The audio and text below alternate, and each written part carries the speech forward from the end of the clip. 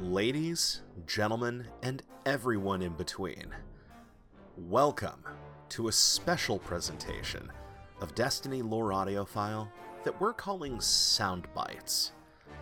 Little bits of lore that aren't as long as your normal episode, that we just have to do because they're too much fun.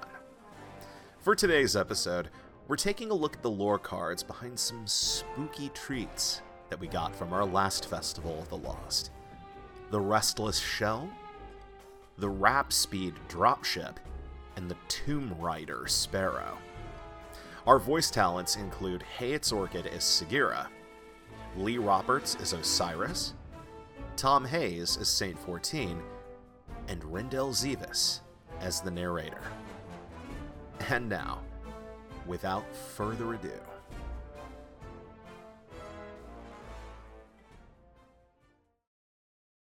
give me a hand with this. Come on.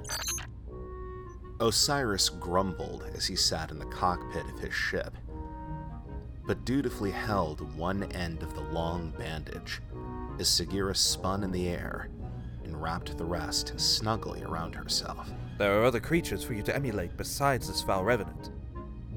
Osiris crossed his arms with disdain as Sagira pulled free to check her reflection in the dark windows of the ship.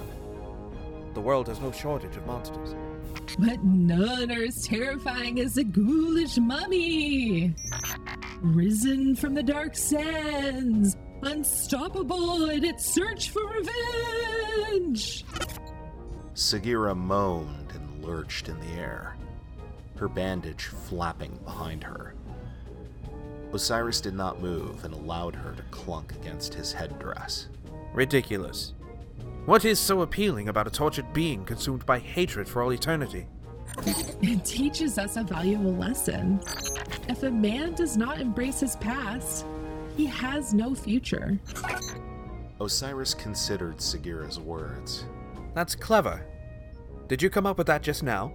But Sagira only cackled ominously and floated away. I do not like the skulls. I have seen too many bones already. Saint 14 unspooled a long strip of bandage and wrapped it around a rifle.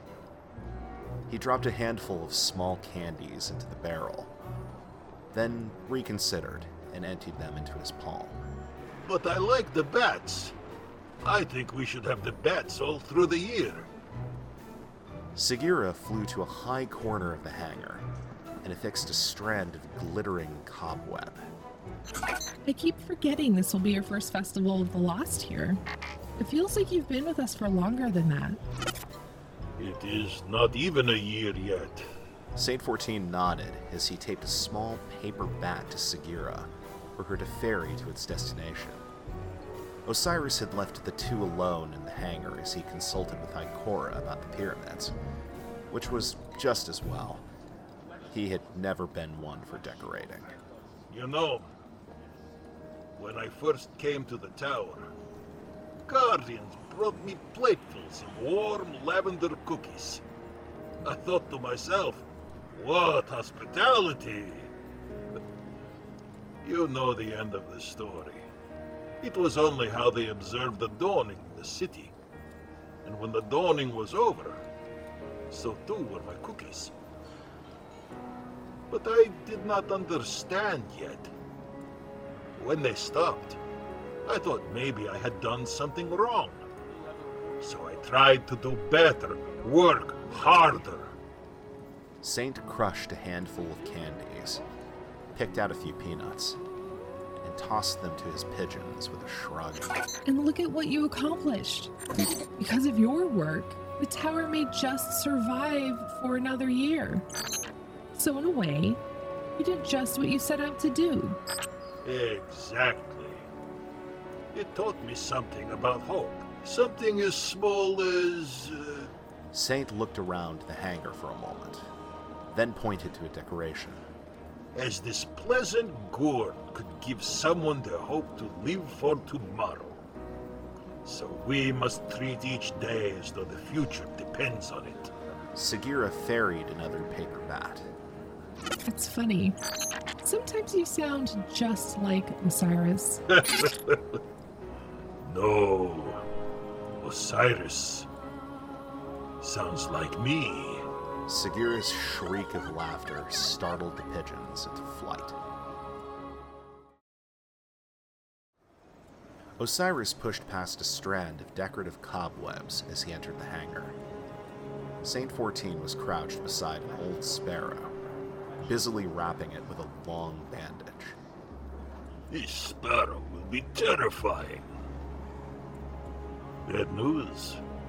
Osiris perched himself nervously on the edge of the workbench. Their plan is to evacuate the threatened planets. To flee, concerned slaked by only the raw hope that the pyramids will not pursue. If they do, what we have lost already is little compared to what we are about to lose. Without thinking, Osiris pulled off his gloves. Freed of the metal gauntlets, his hands looked old. He wrung them together, his fingers worrying at the edges of his ragged nails. If the darkness is able to claim Mars, if they take Mercury... Quiet your mouth. Saint 14 stood, and then moved toward Osiris in 2 enormous strides. He grasped the warlock by his shoulders and lifted him to his feet. He took Osiris's hand in his own and wordlessly filled it with triangular orange candies.